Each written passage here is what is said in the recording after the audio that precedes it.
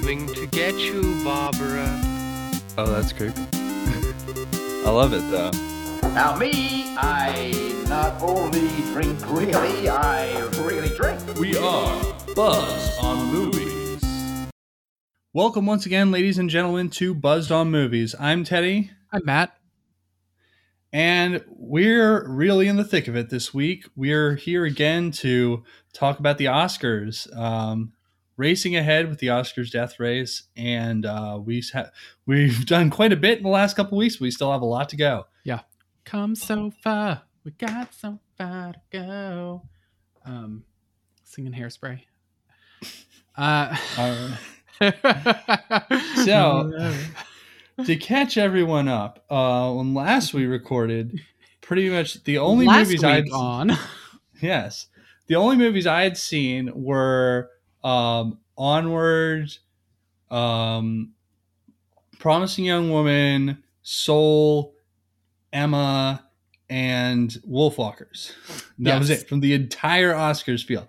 Now, in the last 2 weeks, I have seen Mank, Nomadland, Trial of the Chicago 7, Ma Rainey's Black Bottom, Hillbilly Elegy, Mulan, United States vs. Billie Holiday, Shaun the Sheep Farmageddon, Wolfwalkers, and Eurovision Song Contest. Wow. You blazed ahead. You really did it. I'm trying. Yes. There's still so much to go. What have you seen? So since we last spoke, I have seen Onward, Mank, Borat subsequent movie film, all of the Oscars nominated animated and live action shorts. Damn. The One and Only Ivan, Eurovision Song Contest, My Octopus Teacher, Shaun the Sheep Farmageddon, Hillbilly Elegy, Crip Camp, and Nomadland. Yeah. So we're both putting lots of work here, and we're going to talk. What's your number? Like, where do you stand? Oh, so right now I have 40 movies left. That includes all 15 shorts. So 25 features. Yes.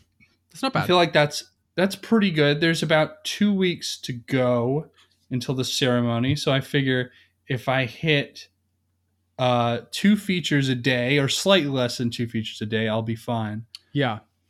Okay, that makes sense. Yeah, so I have 27 total films left to see, 5 of which are shorts. Nice. Yeah.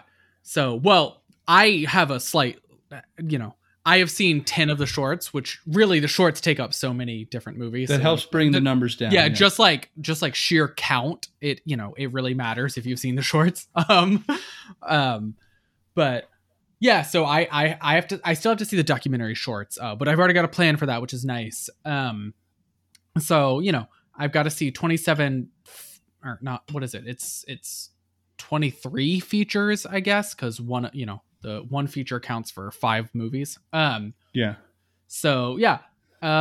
So I'm also looking to do about 2 a day. And I sat down today while I was eating brunch, and I wrote in my planner what I'm watching on each day for the next 2 weeks. Oh, that's nice. Yeah. I mean, I do that ahead of any given week. And this is like a side fun fact about Matt. I literally plan out what movies I'm watching on most weeks. But I did it for the next 2 weeks this time, because I was like, I just need to be prepared, and I might switch some of it up, but generally it'll stay the same. And I left some days where I'm only doing one, the day that I'm seeing the documentary shorts, I'm just not planning to do anything else. One, because as we'll talk about, that's going to be a journey, but 2, those are also very heavy, and I just don't want to plan to watch something else that's heavy afterwards. I just don't want to do that. That's not fun for me.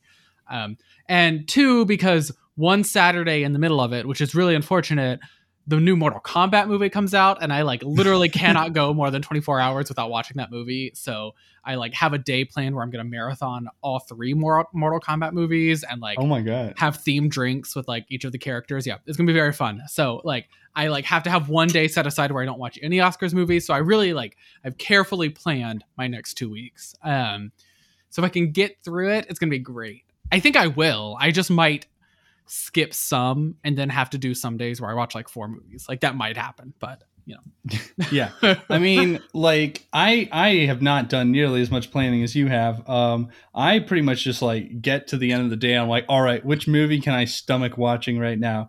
And I'm trying to watch as many of like the hard hitting ones as I can, because those are always, you don't want to leave them all to the end. And then you're watching like 4 gut wrenching movies all in one day. Like, what is happening? The way I have the next two weeks planned out, like I basically never watch 2 foreign language films in a day.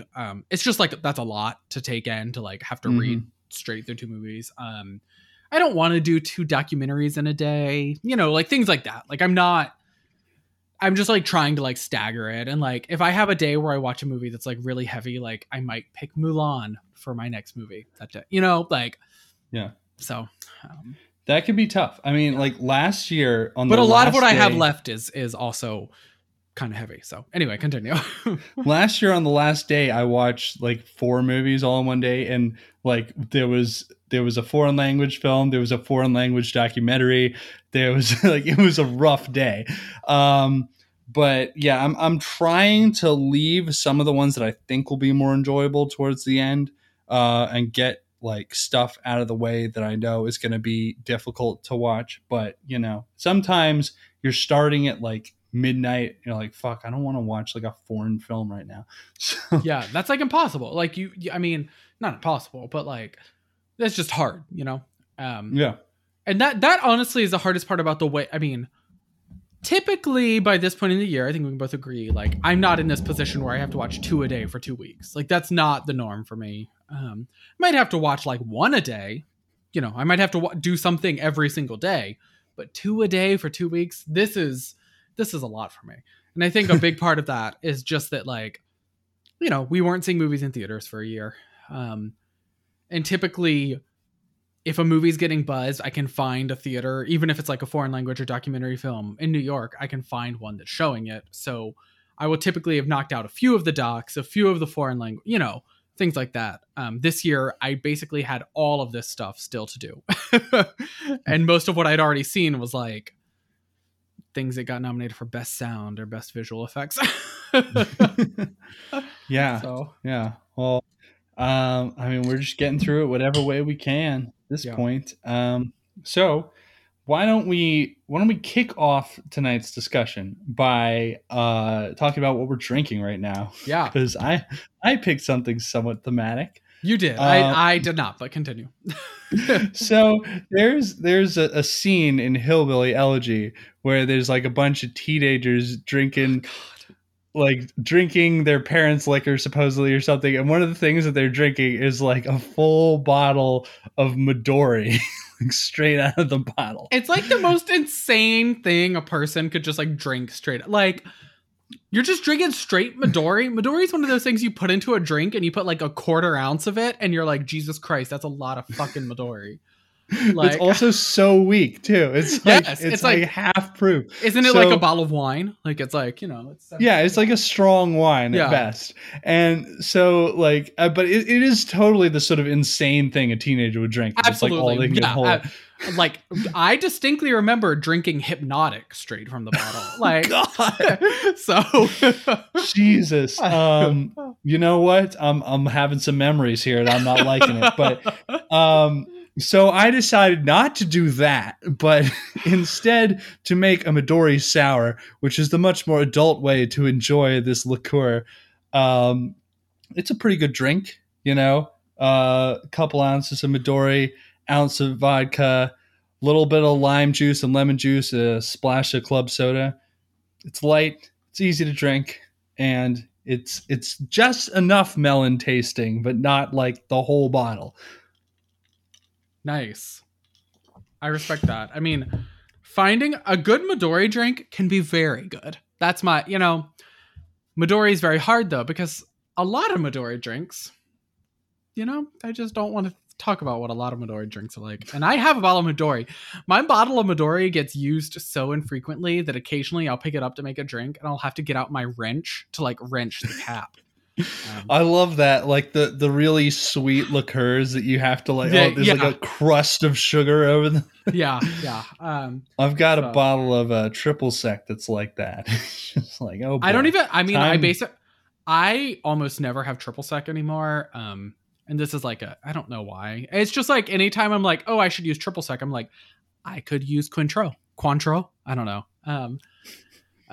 Cointreau. It's stronger and also orange. So I tend to use that instead. And I always have that because there are many more drinks that I would make with Cointreau.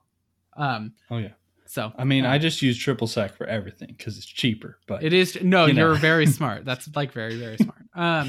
Is the thing is, I live in a small New York City apartment and I have limited bar space. You've seen what my bar situations are like. I say plural because I literally have two like I have two different things that I use as bars. And in fact, I have three because recently this weekend I like went out and bought like mezcal, sake, and allspice dram. And now I've moved to a third space where I keep some bottles.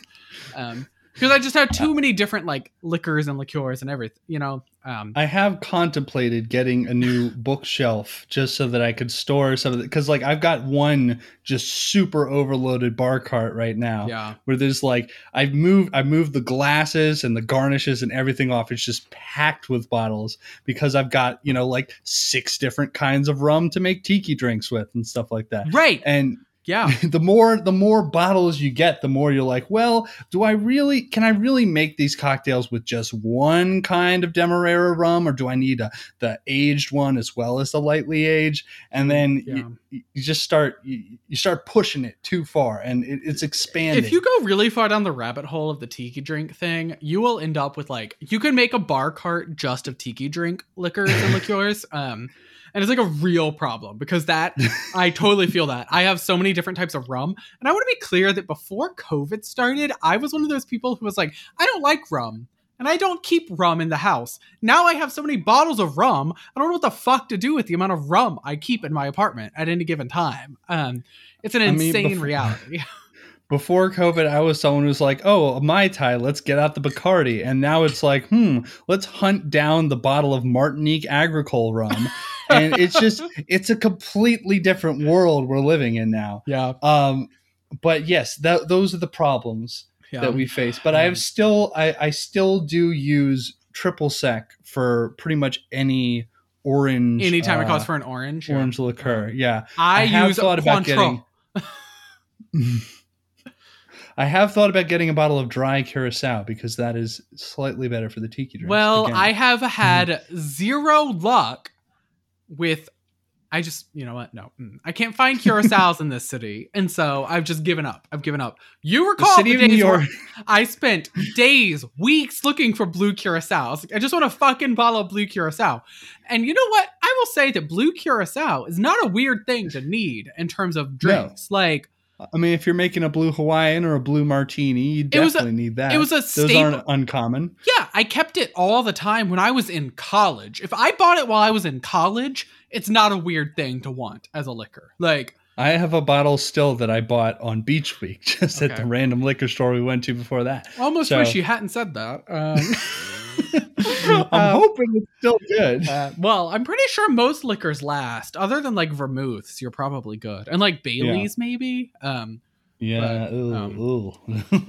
that, I mean, these things don't come with expiry dates, and that's another big problem. They need to solve that. These things need to come with dates. Because I just have questions. A lot of it is so strong that it doesn't matter. But like, because the liquor will, kill anything that tries to grow in there. But like, some of it, I don't know about that. Yeah. So anyway, my bar space is crazy. I'm not drinking anything that's thematic. I'm drinking a drink from a website, tuxedonumber2.com. I know they say like they have a whole thing about like what they're about, but I don't really understand. But anyway, I'm calling them out because they created this drink. I did not. It's called the Mariner's Ghost, and it's like really good. I'm like really into this drink. I've made it like 4 times this weekend, which is a lot because I have not. I think drank you told me about this. Yeah. It's like good. Super good. It's like dark rum, light rum, mango puree, grapefruit juice, allspice dram, lime juice. It's so good. It tastes so good. And like the allspice gives it like allspice dram obviously gives it like a slightly fall flavor, which seems wrong in April, but also it's been like chilly and rainy in New York this weekend. So like it's fine. Also, as you know, I hunted down allspice dram this weekend. So I really was determined to make a lot of drinks with it. So once I found this, I think it's supposed to be based on like the Ancient Mariner cocktail, which is like a slightly more like well-known drink. But yeah, so anyway, it's really good, and that's what I'm drinking. It has nothing to do with anything we watched. The only thing I will say is that ghosts sort of thematically work with Nomadland if you like want to get conceptual with it. So all right, I will say that. Let's get conceptual. Yeah, let's get conceptual. Otherwise, it doesn't really work with any of it. Maybe the one and only Ivan, because it's like zoo animals and like mangoes are kind of like a tropical fruit, but not really. So all right. Well, since we first brought up Hillbilly Elegy, why don't we talk about that one? Yeah. I know we both did not particularly care for this film. No. So yeah. Let's get into that. I have to say, so I didn't really know what to think about this film going in. I know that it's like kind of controversial politically. Yes. So that was like, I was like, all right, I'm just going to ignore all that first and just try to like enjoy the film as it is. And there are some good things I will say about it. The acting is pretty good. Oh my God, Glenn Close literally deserves the praise she's gotten. I was surprised. She's so good in this movie. She really embodies that like Rust Belt grandma aesthetic. Wow. Like, I mean, I also love the attention to detail. I mean, the movie just gets like visually so much right. Like so much of like this like small town in like Rust Belt, Ohio, like, you know, like so much of that is like really that's like on brand. Really love that. I love that Glenn Close was in like an oversized American flag t-shirt at all times. Like just fucking loved it. Like, you know, the annual Old Navy, here's our 2004 4th of July t-shirt, like that they release with a year on it every year for some reason. And nobody knows why. Cause like it's a fucking flag t-shirt. But like they do it and grandma's like Glenn Close in this movie, buy it every single year. I just love that. But there was so much about it that was bad. And yes. So I will say, speaking to like, this was politically controversial. I actually think it like wanted to sidestep a lot of the political controversy of the book, which I also read. And I read it long before the movie was like a thing. So I didn't, you know, I read it before the movie was even, you know, announced or in the works or anything like that. And so, you know, I knew that I was going to see this movie for a long time, but I was also like, it's going to like piss me off because the book kind of pissed me off. And, because, you know, I mean, it's just like, thematically, there's just a lot to unpack in this movie and the book. But the movie tried to sidestep a lot of the politics because the politics of the book were like, well, people from Ohio aren't Republicans and Trump voters because they're racist. They're Republicans and Trump voters because they are worried about the economy. And it was sort of like, well, you know, I just don't know if that holds up to any data that we have. So it was more of like implied in the movie. There. Yeah. It's much more implied in the movie. In the book, hot take. I kind of like the book. I mean, I think it's like, I think he doesn't understand a lot of what he's talking about, which is unfortunate because he's the narrator of the book and it's supposed to be a story. But like there is also a lot that's just like interesting. And I do think there is a lot to be said for just like the personal stories of like this sort of like family in the Rust Belt. Like that is important. And we should pay attention to like these people, and they have been left behind in a certain way. But like, we shouldn't say they've been left behind and then ignore the fact that a lot of them have been left behind and now espouse super racist views. Like we just should not, we can't just ignore that and say, well, if we just gave them money, they wouldn't be racist anymore or whatever. There's a lot in this movie that's like, oh, my mom was addicted to drugs, so now trans people don't get rights. That's just how it works. Yeah. It's like, it's sort of like this ridiculous concept where it's like, well, because like they like had a bad time, like we have to ignore the fact they also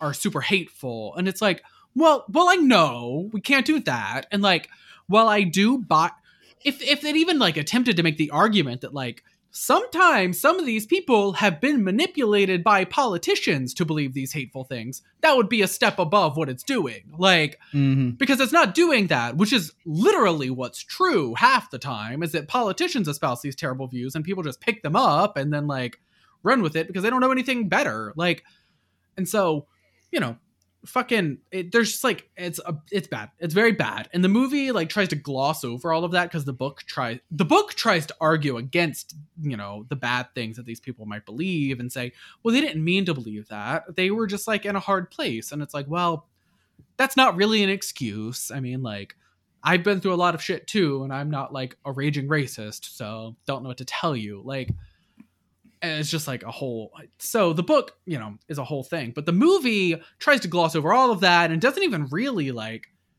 I mean, it barely even alludes to its politics, but you can't miss it. Like, it's such a weird, like thing where it's like, you can tell that it's trying to not talk about its politics, but like, it's impossible to ignore the politics of this movie. Like, they're right there in front of your face, especially when it came out. Like, you know, after Trump was elected, right around the 2020 election. Like, it's impossible to miss what this movie is talking about. And so it's very bizarre that it tried to ignore what it's talking about. Like, there's just a lot of weird moments in this movie that just give me vibes like that. And the strange thing is, like, I don't think like Ron Howard directed this, and I don't think of him as someone with like I don't think of him as someone with like a particular political bent, especially in his filmmaking. I sort of do, but like, sort of, I mean, you know how I think of Ron Howard? I think of Ron Howard as like an establishment Democrat type bent. Like, that's his viewpoint. And so I do think if you think about Ron Howard that way, Hillbilly Elegy actually makes a lot of sense. Like, you know, you think you're exposing like, see, this is why they're struggling and suffering. And it's like, well, no, this is not why. Like, that's the other problem, is that none of this gets to the heart of why any of this is happening, right? Like, there's no like talk about like, well, why does Amy Adams' character become so dependent on like, you know, on her like drug addiction? Like, why? Like, there's no talk about why this addiction ravaged this part of the country. Like, and it's a big thing, and like, Big Pharma is the reason. Like, we know why, but like, we literally know.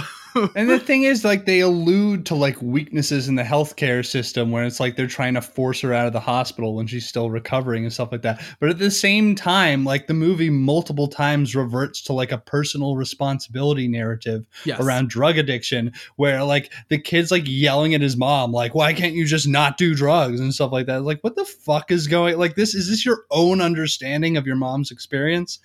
You wrote the movie about this? Yeah. So, okay. So yeah, well, let's cover that in a second. I think I had an issue. Like, it seemed like every time JD Vance's character came into like a situation where he was in a bad place, somebody was like, I wish I could help, but I just can't.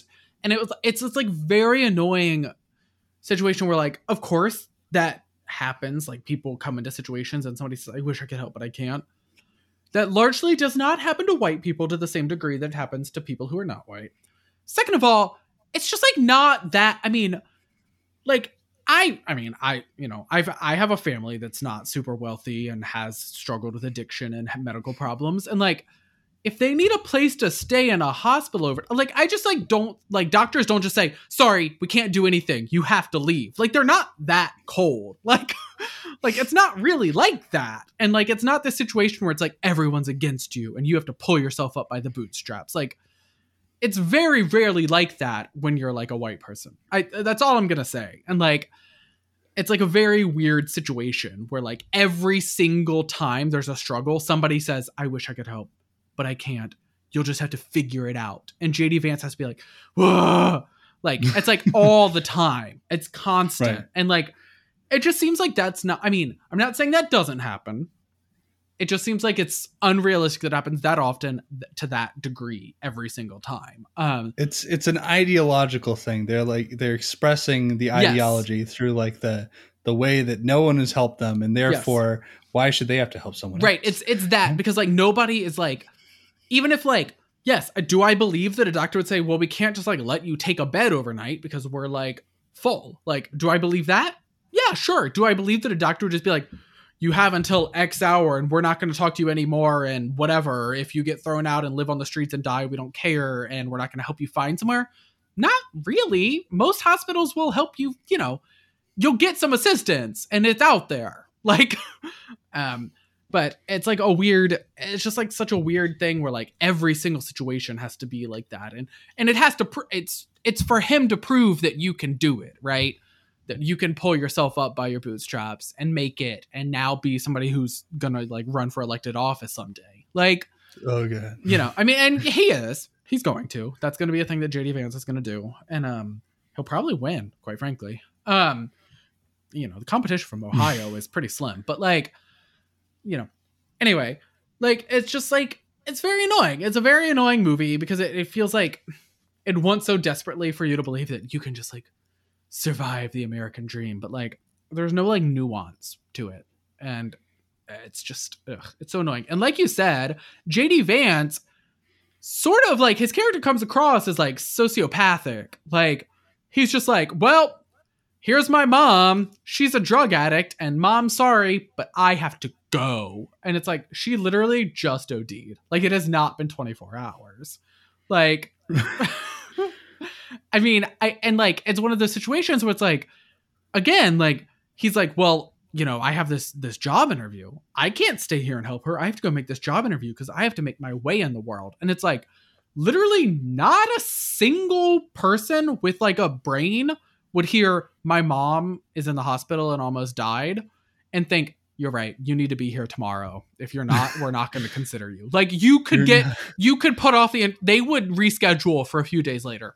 Like, you're not proving your value as a candidate here. Yeah. It's just like a ridiculous situation where it's like, this doesn't matter. Like, you could just tell them a little bit of what's going on. You don't have to tell them everything. You don't have to say my mom is a heroin addict and she overdosed on heroin.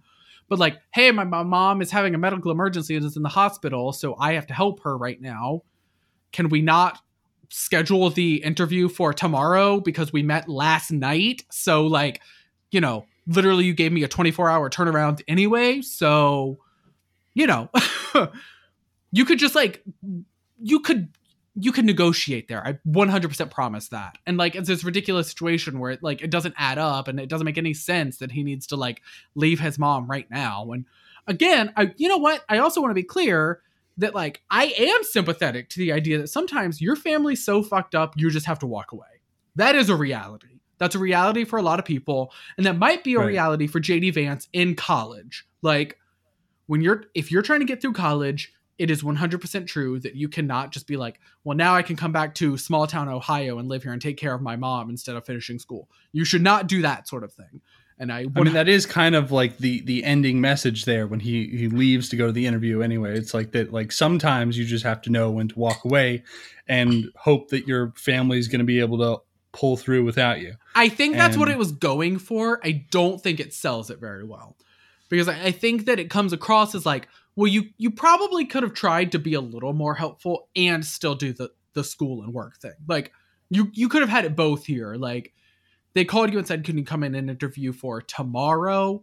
You probably could have said, no, not tomorrow. What about the next day? Like you could have done that. Like nobody would say that's a problem. So also he clearly has like it's presented as like this partner for this law firm is only in town for like this weekend or whatever, but he clearly has no problem driving halfway across the country to go visit his mom. So why wouldn't he just drive somewhere else for the interview? Exactly. Like there's no like, and a law firm that like actually care. I mean, I don't want to, I want to be clear that I think that some law firms are heartless and literally would not care about a mom who's dying. But like, I do think that the vast majority of people, you could at least try to see if they care about your parent like being on their deathbed, maybe. Like, you could try. And he's just like, he's not even trying. I don't like the idea that there's like a dichotomy, like that it's like a binary here. You have to either help your family or just walk away. Like you can sort of do both, and there's a negotiation there. Sometimes there's not. That is important because that's like that is like the message that they're trying to get across in the movie. That like sometimes you have to choose. Yep, and it's not always that black and white. Right. Sometimes it is. Sometimes it is, and I from experience, I have family that I have like chosen not to like talk to or help anymore. But like, you know, that's not, you know, because of one experience. It's because of many, many times. As like, Also, I have to say, it's hard for me to pull from the main character of a story who is a guy going to Yale Law, yeah. like with knowing the absolute string of ghouls who've come out of there. Some I assume are good people, but they're not sending us their best. They're not sending us. You're right about that. So, yeah, and there was that moment like where he's like kissing his girlfriend in the Yale Law Library. I'm like, this feels like an excerpt from like that Rudy Giuliani movie where it's just like, oh God, I feel like I'm watching some sort of weird right-wing porno. I actually felt like that moment was like some weird like 500 Days of Summer ripoff. I was like, what are we doing here? Like, that was a weird thing. I also thought it was weird that Frida Pinto was in this movie. Like, I don't know that I'd seen her in a lot lately, but it was just like, she's better than this movie. I feel she could do better than playing like the girlfriend who doesn't have a lot to do. There were definitely multiple people who were too good for this movie. I mean, yeah, but a lot of them had more to do than Frida Pinto. That's true. That's true. Yeah, her role was not as well developed. Like Glenn Close, Glenn Close is better than this movie, but her character had a lot to do. Amy Adams is better than this movie. Her character had a lot to do. Not enough, though. I do think her character was woefully poorly written, but. Right, and it's too bad because like obviously that's like a big role, especially, you know, within his story. It's his mother, and she's going through like a horribly difficult time in her life. But even still, like I feel like she didn't really get enough to do. You know, she didn't. My personal thought is that Amy Adams' character should feel like you should feel pity for her, and you should also feel like terror, just like at her and for her. And you feel none of those things. It's just sort of like, okay, we're here. There was like one or two really good scenes that captured the terror. I thought like the one where she was outside and like bleeding and everything. That was pretty good. Yeah, that was a good scene. And there were a number of good scenes in there. And like I said, the acting is top notch, pretty much across the board. I didn't really have any problems with any of the actors. No. So like there are good scenes in this movie, but there are times when I think that like either the writing or the screenplay, something in there is holding it back. Yes. I don't know what it is, but it's a little both. I think ultimately this movie was hard to put together. The book is just longer and includes more detail. I mean, normally I don't like to compare it to the book, but like, there are certain things where it's like, you don't really understand the full depth of some of these relationships, you know? Yeah. Sometimes it feels a little too fast paced, which is saying a lot for a 2-hour movie where I sometimes felt like nothing was happening. There were definitely long periods when like nothing happened. Yeah. And then like all of a sudden we're at the end and he's like racing back to the interview. And it's like the interview went fine. He got the job. His mother recovered. Blah, blah, blah. Like everyone's fine now. But it was like, whoa. We were supposed to feel something about like his romantic relationship. I couldn't feel anything for that. Like I didn't care, you know? Oh yeah. They tried to cram a bunch of that in the end when like she was talking to him as he was driving home. And it's like, well, like it's too late now. Like this is like the last 5 minutes of the movie. Like, you know, if you wanted me to care about this relationship, that you should have established that earlier. Right. Maybe had that call like on the way there. Right. I don't know, but the movie tried. I have to say, I went in thinking that this was going to be like, oh my God, and there were definitely a lot of oh my God moments. It didn't quite reach like breakthrough level for me. But you know, there's some well done stuff. I don't like the movie's attitude towards drugs overall. I think that for a movie that's about like a recovering drug addict, it's got some definitely problematic viewpoints on drugs. There's that part where where his like stepbrother, I guess, is like offering him marijuana. It's like, I can't do that. That's a gateway drug. But then like they're also like all drunk driving later in the movie, so like, but that's fine. Yeah. And also, like I said, like his character in the movie, and this is the person writing the movie, his own portrayal of himself, portrays himself as someone who's not very sympathetic to someone going through a very serious drug addiction. Yeah. So not too hot about that. I agree with that. Yeah. There's it does not. I mean, his character just does not come across as likable at all half the time. It's very bizarre that you would write yourself this way. Like, I mean, it's just like, you seem like you just seem like a cold person. Like, and there are moments where he's very sympathetic. I'm very sympathetic to the scene where he's like at dinner with like the law firm associates, and like, you know, they're making like sort of snide comments about like where he's from and like things, you know, like, I get that. That's hard. I thought that was one of the better scenes. I thought they did a great job of like illustrating where his background had him at a disadvantage in like this really new and scary environment where like the stakes were super high. He's trying to get a job so that he can afford to continue going to school, and he doesn't know like which fork to use, and he's afraid that it's going to throw off the whole thing. That was pretty good. Right. But well, you know what it didn't do though is like showcase the absurdity of that as like a thing. Like it sort of felt like, well, he should learn it and then he'll be fine. And that's what happened, right? Like he learned it and then he made it through. And it's like, really what we should be talking about is how this is a fucking ridiculous reality. Like there should be no which fork do I have to use. You use a fucking fork to stab your food and then you use a knife to cut it. Like that's just like, we shouldn't have to say which fork do you use. This should not be a thing. You shouldn't have to know which side your drink goes on, because what if you're left-handed but it's supposed to be on the right? Like, I don't care. like it's just like a very ridiculous situation. I wish the movie had more explored like how ridiculous that is, instead of just being like, well, maybe if he just works his way up into that stratosphere, he'll be fine. I feel like if you're going to like this big high-powered law school and you know that your students are going to be going to these important dinners, like the school should be making sure everybody knows what they're supposed to do. You would think. Remember, yeah. I mean, yes. Remember that this is Yale Law School. Yes, they're not. You know, they're not, and they're not. They're not. Also, remember that this movie is like taking place in like 2011, I think. The Dark Ages. Yeah, I was gonna say we often forget that even 10 years ago things were just like. I didn't just I didn't start typing in Google and it knew automatically what I was wanting to look up. You know, like back then it did not know that. Now it's like I type 2 words and it knows this weird niche phrase that I want to search. So he's like trying to get on the Wi-Fi at the gas station. There's like, oh man, this is a very select period of history when this is relevant. Yes. Yeah. He's like at a BP. I'm like, all right, we're like doing it here.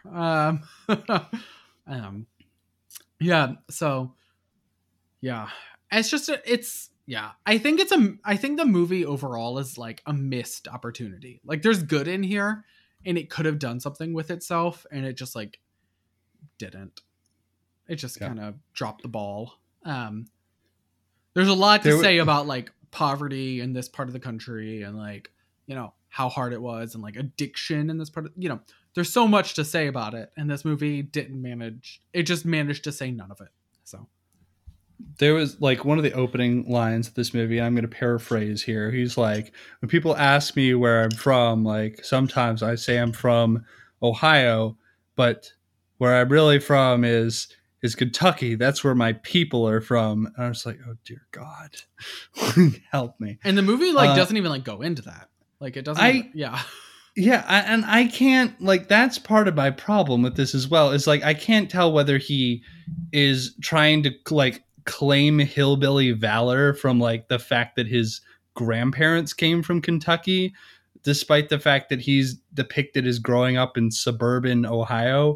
Yes. And it's like, well, I'm sure there's difficulties that come from either one of those, but I wouldn't call people from Ohio hillbillies. So what it really is that like a lot of his family is from like his family elders are actually hillbillies.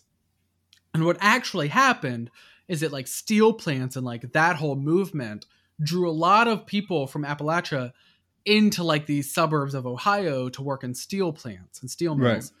Right. And that's his family. They were drawn out of Appalachia into these like steel mill jobs. But a lot of those then went bust, right? Like, you know, a lot of those people fell on very hard times. And that's what his family is. And the movie does a very poor job of explaining that that's the reality. That was like, it's not just like, oh, his family's from Kentucky, but now he lives in Ohio. It's like, well, no, a big thing happened where a lot of people were drawn out of their life in like Appalachia and the mountains and the woods to work in these steel mills because like they needed people to work there and these people needed jobs. And then these people fell on hard times because it was not the boom that they were told it would be. It was briefly, and then that boom ended. And so I think that is briefly depicted in the movie. yes, very briefly. It just feels like that actually I feel like in the book that's like a constant refrain, and like even though the book still gets a lot wrong, that is like a reality of what happened. And I think it does inform a lot of like, you know, this family and these people, like to understand that like they thought they were getting into something that was going to be really good for them, and then it just ended up being like totally shitty. Like so it's just like, I don't know, the movie skips over a lot of things that matter and then highlight, I don't know, it's just a weird thing. I did not like it. I was not a fan. Rough times. Rough. All right, yeah, but we did get that great Midori drinking scene, so there's that. We got Glenn Close. And we got Glenn Close. Here's like, so this movie is up for makeup and hairstyling, and I know that like part of the reason is that they, you know, made Glenn Close look like somebody's grandma, but like on the other hand, like she really get a makeup and hairstyling nomination for just making people look like normal people. Yeah, like I don't know. Like I at first I was like, okay, yeah, like Glenn Close does look really different, but on the other hand, it's like this is just what people look like. Like it's not. Is it really that hard to make somebody look like this? I don't know, but that's I'll leave that to the question. experts in the makeup and hairstyling. I'm just saying, like it was kind of cool, but I'm not like super impressed. There were better makeup and hairstyling movies that came out this year. Well, I mean, I don't think it's gonna win. Yeah, probably not, but you never know. All right, so let's move on to something else. You haven't seen Mank, right? I have seen Mank. Oh, you have? Okay, let's talk about Mank. That is the most nominated film at the Oscars this year with 10 nominations. So we definitely have to talk about that. All right. I liked it for the most part. I didn't really have any major issues with it. I thought Gary Oldman was very good. Thought it was fine. Yeah. Like, it was a fine film. It was a movie. It had a lot of good elements. There was nothing that was specifically bad about it. I don't care to ever watch it again. Yeah, see, this is definitely like, I don't ever see myself watching it again. I enjoyed it, but it's not going to be like taking a place in the canon in my mind. Right. It's definitely interesting to see like some of the backstory about who Herman Mankiewicz was and like how he wrote the movie and all that. I'm a really big fan of like old school Hollywood, and getting to see like the depictions of the old backlots and stuff like that was like, ooh, that was good. So I really like that part, but like, you know, that's just me getting to see something I like on the screen. I don't know if that's speaks well to the movie's quality or not. Yeah, I don't know. It was a fun movie. I didn't feel like it went on too long or too short. It was enjoyable enough to watch. It was over 2 hours, but yeah. Yeah. It was all right. I liked the stuff with Upton Sinclair. I thought that was really interesting. I thought that was interesting. All the politics and everything going on in the background. I thought focusing in on Hollywood's sort of investment in politics was really interesting. I really liked that. It's hard not to see parallels to like our current political environment when you see Hollywood going in to stop the more socialist quote unquote candidate. Hard not to see current parallels. Yes, it definitely had some like some parallels. I definitely felt like that part was very timely. I thought in, that like, made it depiction of more politics in interesting Hollywood. because I thought there were parts of it that felt like, well, why does anyone care? And yeah, so I thought it was good. I don't necessarily know why it had to be black and white. Not gonna lie. It seemed like that was just like a thing to play on the fact that it was, Citizen Kane. It was based on Citizen Kane. Or like about the production of Citizen Kane. But like, did we need to? Well, there was also a lot of imitation of like just like the shooting style and the framing of movies from back then as well. Do we need to? Do we need to do any of that? Not necessarily, but it's a choice. It's a choice. It was an interesting one. I really liked that the scene where he's getting drunk at the political party and like it's becoming increasingly close that his candidate is not going to win. And he's just like getting drunker and drunker. And you're just like, there's this great montage of everything going to shit. I thought that was really cool. Yes. And that did feel very like 30s and 40s filmmaking. It did. Yes.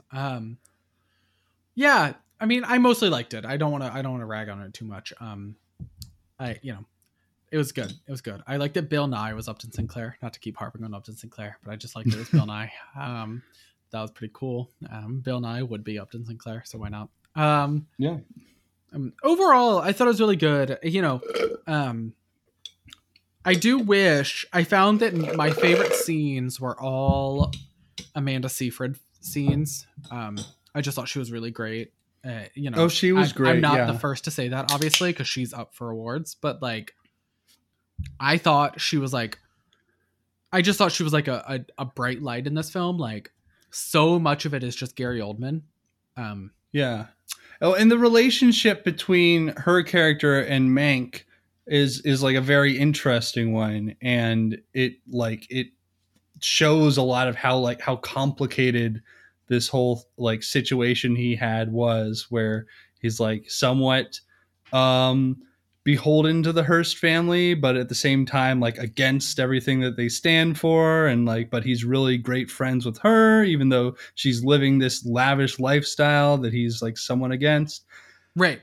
So yeah, it was like her character made this movie so much more interesting, and she did a great job portraying her. Yeah. So that was really good. I really love that scene where he like shows up drunk at that Hearst party and makes a big scene. I mean, like that's obviously like the big showpiece of the whole movie. Right. And Gary Oldman just doing a lot of acting in that scene, but it was really fun. He is doing a lot of acting. Also, yeah, I did really like that scene. I also like Charles Dance in that scene. I thought he was quite good. I also just like that Charles Dance was in this movie. Because why not have Tywin Lannister in a movie when you can have Tywin Lannister in a movie? Yeah. So I like that he was William Randolph Hearst because, again, why not? Mm-hmm. Why wouldn't he be? Yeah, I mean, I thought so many elements of this movie were good. It just didn't like I haven't really thought about it since I watched it. Yeah. And for a movie that's got as many like Oscar nominations as it does, like I would like to have thought about it some more. I would like it to have left a bigger impression is all I'm going to say. Yeah, that's fair. Yeah. I think I pretty much agree. Yeah. But I do think it's very good. I will say, I try to buy every single movie that wins the Best Picture award. If this one wins the Best Picture, I will be upset that I have to buy it because I know I'll never watch it again. So no, it's one of those. Will you even buy it? Like, does Netflix put out Blu-rays when they win awards for stuff like this? Well, most movies that even just get like straight to digital releases get Blu-rays. That's like a thing. Okay. Still. Yeah. Yeah. I mean, I know I got the Criterion Blu-ray of The Irishman, but that was, that's Criterion. So that's like a different thing than a standard release. Most places still most movies still get a home media release. Because people will buy it. That's the thing. People like us. Yeah. You buy a movie you can watch right now on Netflix. I mean, Yes, I mean, you never know if that's going to be perfect, like permanent, you know? Right. Yeah. And you never know if you're going to want to keep subscribing to Netflix. So Right. if you really like a movie, buy it. Right. That's the only way to ensure you'll be able to watch it. Right. So ideally, eventually, it will have a home media release. I don't think it has yet, but I would hope so. That seems like a. I mean, even if it's like a Criterion one, it will. You know what I mean? Yeah. Mm-hmm. But that's like a future case where it is Best Picture winner. I do think. I don't really know who the front runner is, but Mank has got to be one of them. So I really don't know who else is. So I mean, usually when you got that many nominations, it's a good sign that you might be in for the Best Picture. But you never know. I mean, there's been movies like Roma which get a shit ton of nominations and then don't get it. So I don't know. I mean, yeah. I'm just saying that, like, among all of them, it has to be the one with even the most like word of mouth buzz. Like, right? I mean, of the Best Picture nominees, what else has had like sort of the buzz that Mank has had? I don't know. Yeah, I mean, I'll admit to not having followed a lot of the buzz. I think maybe Nomadland or Minari might have a shot, but I don't really know like what everyone's saying is going to be the big. I wish I thought Nomadland had a shot, but I don't know that I do. I do think Minari might, but why don't we talk about Nomadland now? Sure. That we've touched on it. This one was interesting. I liked the structure of it. It was not like a straightforward narrative. It was just sort of like a bunch of different glimpses pieced together. I thought that was interesting. It kind of reminded me of Into the Wild, and that might just be because I watched that somewhat recently. But you know, they do also have van dwellers in that movie, and like the sort of like the big meetups of like these itinerant people. So I thought that was interesting. Like this one, you get a much deeper look into the lives of like these actual van dwellers and people who lived on there. And there were actual van dwellers in the movie as well, like portraying themselves, which I found very interesting and thought it made it seem very authentic. I liked it. I thought it was a very interesting look at like a completely different style of life and like what people can value in their life, you know, the freedom versus security and the trade-offs therein. And there was a lot of good acting in it too. Yeah, I mean, I really enjoyed it. Yeah, I think if I had to pick something it reminded me the most of, it would be The Writer, also directed by Chloe Zhao. Oh, well, there you go. So I think she has a real, and I think it's interesting. I don't think she's from this part of the country, but she has a real feel for like this, like, you know, sparse Midwestern landscape and like just like what it's like to be out there. I mean, I say that as somebody who's never like lived there in my life, but like it feels very authentic.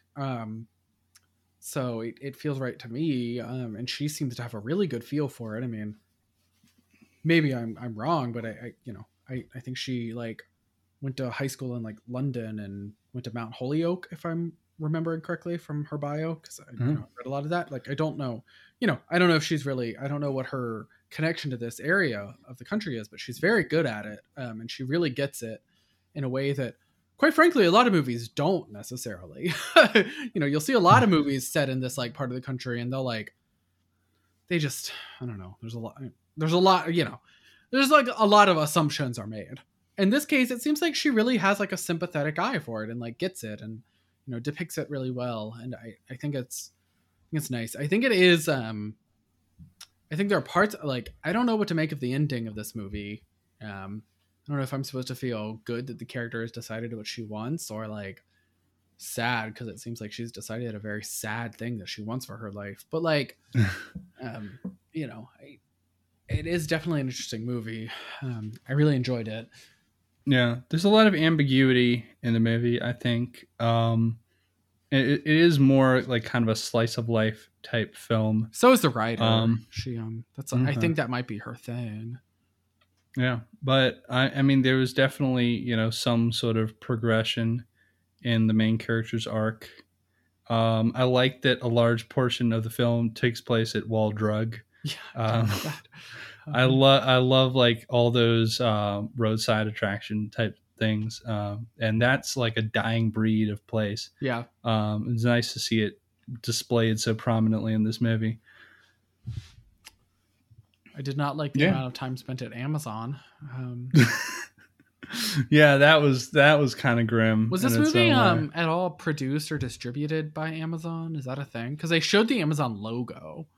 Yeah, I don't think it's like produced by them, but I do know that they obviously worked closely with them to make those scenes. Like they filmed it in an actual distribution depot. So it's probably like the same deal that you have with like the American military, where it's like you can use our facilities as long as we get to look over your script and make sure that you're portraying us in a good light.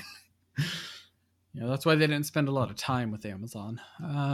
They couldn't show them peeing in the bottles or pooping in a bag in a car or something. Right?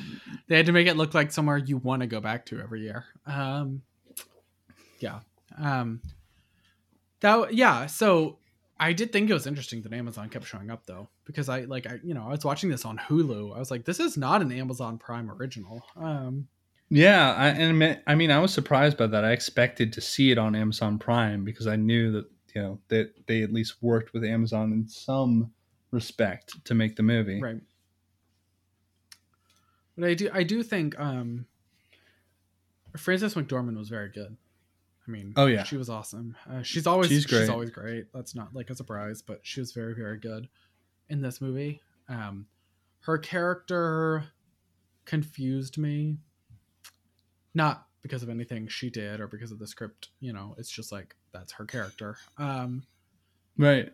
We didn't get a lot of background on her, except for that scene where she goes to visit her sister. And obviously we learn a lot character-wise there. Yes. But there's definitely aspects of her that are still kind of a mystery. And I think it's supposed to be that way. I think so. I think that what I take from this movie is that, the movie sort of leaves you with some people just have to go and be on their own and wander. Yeah. Sure. Call me a skeptic, but I don't think humans are meant for like lonely wandering for their entire lives. Like, I just don't think we're built for that. And so it was sort of like one of those things where it's like, maybe she just like needs to go to a therapist. Maybe. Because like she's clearly got some trauma in her past. Totally fair. She's got some like grief that she's still working through. Again, totally fair. But maybe she should work through it and not just run from it, which is what it felt like was happening in the end. And I don't know if we were supposed to think that or not. It just seemed like, it felt very bleak to me. And I've talked to some friends who have watched and they were like, oh, it felt like by the end it wasn't super bleak. And I was like, really? If I went and lived in a van by myself in North Dakota, would you think that was bleak? Because I would think that's fucking bleak. Like, I think it probably depends. Like, I think there's different ways you can look at it. And some of those are pretty bleak indeed, and some of them aren't. I guess it's, just like living in a van, it comes down to what kind of person you are. I think living in a van is fine. Living in a van is fine. That's right for you personally. She lives in a van, doesn't stay in one place for more than like a month, and doesn't have a companion at all. Like, she doesn't have anybody she sees just like constantly for, other than if she's at a job, might see them for that entire job, but then she won't see them for the next one. But maybe she will like 2 jobs later. Like, I don't know that humans are built for that. Like, I don't know that we're built to like live in a van, be solitary, like isolated figures, and not have a stable place that we, are connected to. Like, I just don't know that that's like a thing that makes people happy. And her character doesn't seem happy. I mean, it doesn't seem like a happy person to me. So. No. And in that regard, I think it is a little different from Into the Wild, which again, I'm going to draw a parallel with. There's the same sort of feeling there where like, it's like this guy, he's just like wandering around. He meets lots of interesting people, but he always wants to move on. Cause his whole thing is being like self-reliant and living off the land and whatever. But there's a difference there. Like, he's like some young guy who's like all gung ho about getting out there and seeing stuff. And she's older. She's, at the age where most people have settled down and like have found somebody that they want to spend their life with. And she has that option. She meets that guy in the over the course of the movie, who offers her like a place to stay, and that she seems to get along with him pretty well, but she wants to she can't settle down like that, I guess. But there is a bit of a sadness in it, where it feels like it's not quite something that she just is choosing because she's all about freedom and free spirit. It's more like she just she can't restrict herself like that, even if she wanted to. Right. I think if we didn't have the backstory that she had sort of settled down with somebody previously, and then after he passed, that was when she started doing this nomad life. If we didn't have that backstory, I would think it was just her. But it's well, you're clearly there's clearly a fear of settling down because the one time you did, he passed on, and that sucks and that hurts, and you're allowed to feel hurt from that. But I can't help but think that maybe she should see somebody and talk to a grief counselor. Well, and I think at the very end there is sort of a feeling, and this might be a little bit of a spoiler, so feel free to skip a few minutes ahead if you don't want the very end of Nomadland spoiled. But she goes back to this company town where she used to live, and where she still has all these old things from her old life stored away in storage, and she gives them all away. And she goes and she visits the old house and walks away, drives off into the distance. And I feel like that could represent moving past something, giving up on the grief, letting go of something that you're holding on to. So there is a bit of a hopefulness at the end that she might be able to go forward and live a more full life. But it is unclear. Right. There's a lot of vagueness and uncertainty in the movie. But I think it could be read that way. I think you're right. Yeah. I think, it was a tough movie. It was good though. It was really good. There was a lot I liked about it. There was a lot that made me sad. I felt sad watching this movie. Yeah. And it's a sad movie. There's a lot of sad people in it, but there's some hopefulness too. I really like that, the speech that guy gave, around the fire towards the end, where it's it's talking about how, you don't really say goodbye to anyone in this world. You just say, I'll see you down the road. And obviously, that's sort of a theme of the whole movie, that, people. Right. She re-encounters so many characters. Across. Yeah. Yeah. They come back in passing. And that's sort of the lifestyle that they're living. Yeah, I was going to say, that's a really interesting thing, because you might think that's ridiculous, living out in this vast Midwestern territory. There's so many,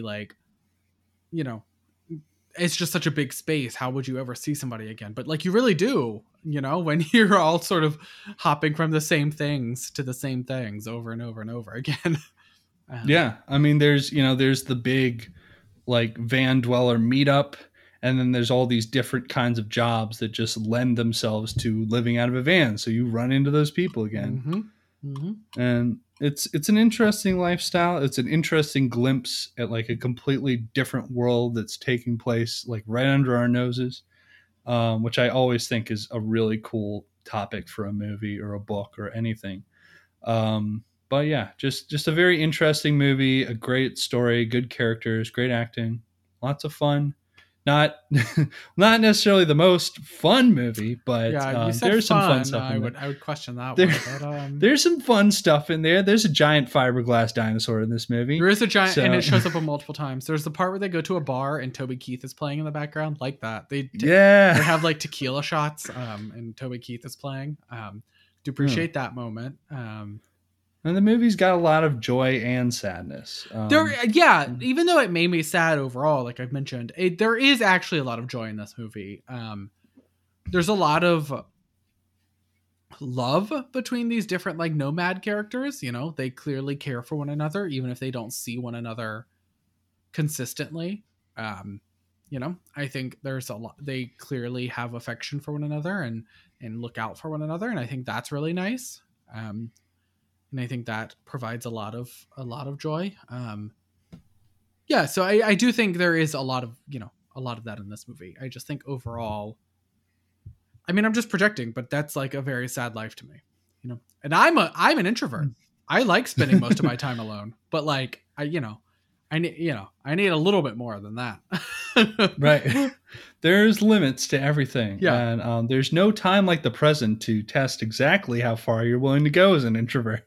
Okay, well, I found out over the past year and month how far I'm willing to go as an introvert. Yeah. All right. Pretty sure I know. So why don't we move on to a movie that's a little bit happier than that when we talk about Eurovision Song Contest? It is not my least favorite movie of this Oscar cycle. I will say that. Okay. I thought it would be. But I will say, and you might hate me for this. no, I won't. You're going to say you kind of liked it, and I love this movie. So here's my thing. Large stretches of this movie I enjoyed. I don't like Will Ferrell, and I don't want to look at Will Ferrell, and I don't want to see him try. Like, I don't like it. I don't enjoy it.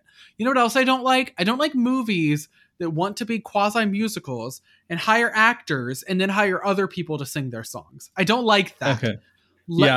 Hire people who sing or don't do a musical. Like, I feel very strongly about that, and it makes me very angry. I don't like that they hired Dan Stevens and Rachel McAdams and then had other people sing their songs. I don't like that. Because those other people who are singing their songs deserve to be the faces of this movie instead, And I think that's very annoying. This isn't an animated movie where their faces don't matter in the end, Like, nobody knows who voices certain characters in an animated movie. Unless you're Robin Williams in Aladdin, nobody knows. Like, so like, that's different. This is a live action movie. Dan Stevens and Rachel McAdams are getting a lot of like publicity for this movie, and they're not the ones singing. And that's really annoying to me. I find that very frustrating. Especially because I actually really liked the parts where they were singing. I liked the songs. Like, I loved Dan Stevens' song, that fucking weird thing where he's a lion on the savannah.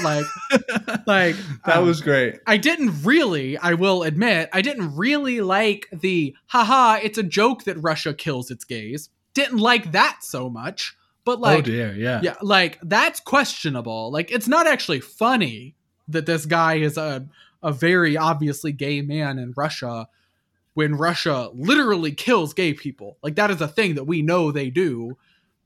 Yeah, he's like, there are no gays in Russia. They're not allowed. Yes. Like, it's very upsetting. I don't like that was played for laughs. I don't appreciate that. I think that's very problematic. But otherwise, there's a lot at the end, at least he presumably gets to go to Greece and live out his best life in Mykonos or something like that. One would hope. There is a lot of fun in this movie. It's weird. I thought the tone was weird. I thought the pacing was weird. The pacing was probably the weakest part of the movie. It should have been like half an hour shorter. Mm-hmm. This really could have been a tight 90, but it's, I think, slightly over 2 hours. It's like 2 hours and 3 minutes or something like that, if I remember correctly. It's a weird length. And the problem is, like, there's like long stretches of it when there's not a lot going on. So it's like not a lot that matters, Yeah, like we could have cut this down. And you know what we really didn't need? Full spoiler alert. The weird like conspiracy about Iceland trying to sabotage their own contestants. Like, okay, no, that I like that part though. That part was funny. It didn't add anything. It didn't add anything to the story. It was nothing. It did. It technically did not. But it did explain why this completely absurd, ridiculous act made it into the finals at Eurovision. So that's sort of like a bit of plausibility there. That like they, the guy in charge in Iceland sabotaged all the other contestants so that the worst contestant would go to the contest so they wouldn't win.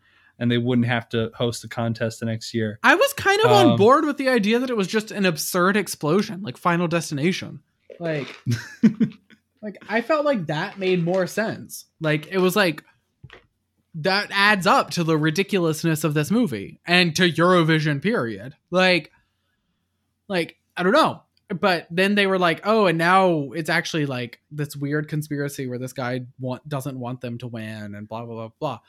And I was like, okay. I really didn't like Rachel McAdams and Will Ferrell as a couple. Did not like that. Thought that was bad. It's weird. Like there were definitely like parts of this movie that had like SNL vibes where it's like, this doesn't make any sense, but it's silly. So we're going with it.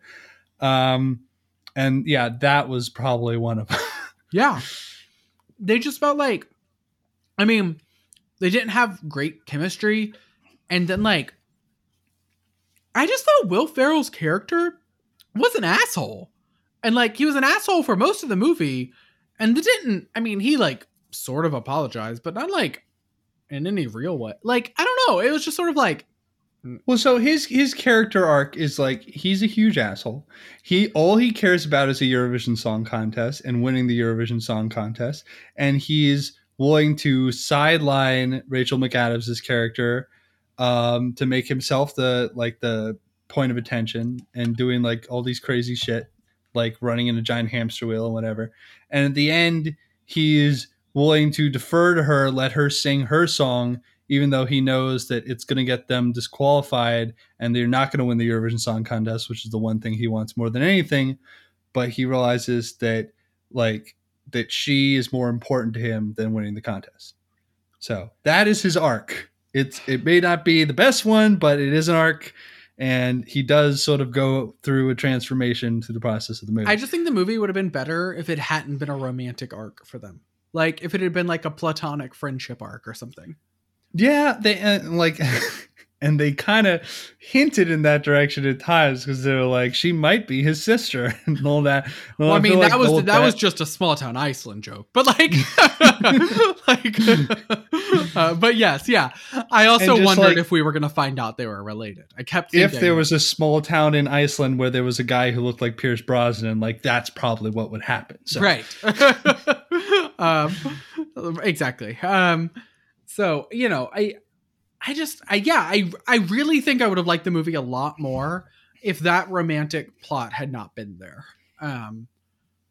I just didn't buy it. I didn't think it made sense. I didn't think it was very compelling. Cause like, it didn't seem like necessary to like tell the story of these people who like, they do both just want to be singers. Like, you know, even if Rachel McAdams also wants like love or whatever, like, she wants to be a singer. Like that's what she wants to do. And so she's a singer.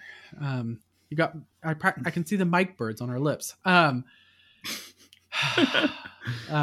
no. We're getting in there. So step away from the edge. Yeah, I don't know. I didn't hate it the way that I thought I would. Like I really did go into this movie thinking I would like have to like chug liquor to get through it. And that's because that is literally because I really dislike Will Ferrell that much. And I know that's like sort of blasphemous. I just like don't. And that's bad. I don't dislike him as a person. He's like a nice guy, I'm sure. But like, I'm not the biggest fan. I do think he can be very funny at times, given the right material. I think he's either extremely funny or like unbearable generally. Yes, like that's, yes. I generally think there's no in between with him. And so everything about this movie led me to believe it would be on the unbearable end of it. Yes. It actually managed to be the rare occasion where it was like, sort of like just like middling. Like he was pretty funny at times. He was never like totally unbearable. So that was nice. So what saved the movie for me is that it felt like it had like some real heart to it. It did, yeah. That like I thought that this was just going to be a movie like being like, oh, look how dumb this song contest is. And I was like, yeah, well, we all know that the Eurovision Song Contest is ridiculous. So like why, like it's just going to be a bunch of dumb jokes about like Europeans and like how and weird pop songs, stuff like that. But I did feel like the movie had like a real appreciation for the contest. And in the process, it made me more interested in the contest where I haven't really been in the past. So I thought that it had that going for it. And also the music was really good. The music was I really so liked good. Yeah. all the music in this movie, which absolutely carried the film Yeah, for me. 100%. Like, I mean, I was still listening to songs from this movie like 2 days afterwards. So I definitely love the music, and I think that it carries it. And also it has, well, the song that is nominated for best song in the Oscars is played in like the big crucial showstopper scene at the climax of the movie. It's very dramatic. It's very emotional, and it plays super well. The song is amazing. It's an incredible moment in the film. And I found out that it's the only song nominated this year that actually plays during the film. That's so annoying. All 4 other songs are post-credit songs. So it's the only one that actually has a place inside the film. That drives me insane. I'm definitely rooting for this one to win best song, because I mean, like, a great credit song can be important, and it can be, you know, crucial to the film landing on a nice dramatic note, but it is in no way the same thing as having a song that perfectly fits into the climax of the film at the emotional high point and makes you like feel real things at the right important time. It's the song. Is it the song that like they play that they sing that gets her disqualified? Yes, Okay. that one. I do like the other one, but I like Double Trouble better. But Double Trouble is so much more catchy Double and Trouble more is fun. so fun. It's very the other catchy. one is like Never Enough from Greatest Showman. Yes, it's like that's exactly what I compared it to when I saw it. I was like, okay, yeah, it's just that like that big dramatic song that's like supposed to have you breaking down in tears. Yeah, I at the end get of it. tired of like movie musicals that like do like the big dramatic belting song is the better song, quote unquote. And it's like that's not necessary. Sometimes the dumb poppy song is better. Like, and this movie does have plenty of good dumb poppy songs. I love the Dan Stevens song. It is so good. It is so much fun. And it's just about him like cruising. It's literally about cruising for gay sex or whatever. It's about him being a lion in the night, Yeah, and like God, it's taking so his good. prey and stuff. And there's like so much over the top homosexual innuendo in that song. Yeah. And there's like, oh wow, he's so hot. It's like, okay, like he is so clearly gay. Yeah. I also just love that as Dan Stevens. I love Dan Stevens, and I know that's like sort of like, you know, sort of a hot take. Some people don't like Dan Stevens because I think I love Dan Stevens. some people think he's boring. I no. love him. I think he's great. He was in The Guest. I He love was great The in The Guest. He's so good in The Guest as somebody who looks conventionally boring. Like that's like his role in The Guest. And so I love him. Also, I think he's super hot. So he's super hot here. Big Yes. fan. Big fan. So love that number. Just really love it. I also love I love like the number of like fourth wall breaks in this movie. I thought that was like a really interesting choice. Like half the time when they're singing, they'll look like right at the camera. I thought that was really fun. I thought that was a good choice. It made it feel like you were sometimes watching the Eurovision Song Contest. Because, you know, when they're playing at the Eurovision Song Contest, they know they're on camera and they act like it. These people also acted like they were on camera sometimes, even when they're not supposed to be on camera, which I thought was really fun. I thought that was really good. That part in the middle where they're at the party was one of the highlights of the movie for me. That was just like a very good moment. That whole thing. That was a wild scene because it went on for so long, but they still had so many interesting things to do in there. Yeah. And it was just like there are all these incredibly talented singers just like hanging out, and a lot of them were singing and past doing wild stuff. Eurovision performers, right? I'm not Yes, like going crazy. yes. Yeah. They had a ton of Eurovision alumni in this film. Too many to name, but lots of super famous people, especially from the last few years. From a Eurovision enthusiast perspective, which I am not, but like I do watch it when I can. From that perspective, it was actually quite good. Like it's hard to deny that it was like this was a good movie about Eurovision. Like, it was fun and it like didn't have a negative message about Eurovision, which I think many movies could have a negative message about Eurovision and get away with it. Because, so I thought it's silly. Yeah, it is very silly. But it's super silly. I liked their skewering of Americans in this movie. Yeah, those Sun Devils. I love that they were They there. had that group of Arizona State students who were just like traveling around Europe representing like the worst of Americans. I like how mostly they weren't really representing anything that bad, but Will Ferrell is just yelling things at them. They were just like kind of dumb, oblivious tourists, and he was just like being super rude to them, and they were like, "Oh, he's just being a silly European." Right. They're like, no, I actually hate you, you miserable Americans. Yes. I also like that Demi Lovato played the Icelandic singer who got blown up. And then like all of her subsequent appearances as like a horribly scarred ghost. So I like when it's like, you're not a very helpful ghost, and it's like, yeah, she's like the worst ghost ever. It's like they're plotting to stop you from winning because they don't want Iceland to win. It's like, yeah, I know that. I found that out like 2 days ago. You're not a very helpful ghost. Goodbye. Oh, that was so good. I love the murderous elves in the movie. I That did was like great. the elves. I want to spin off about the elves.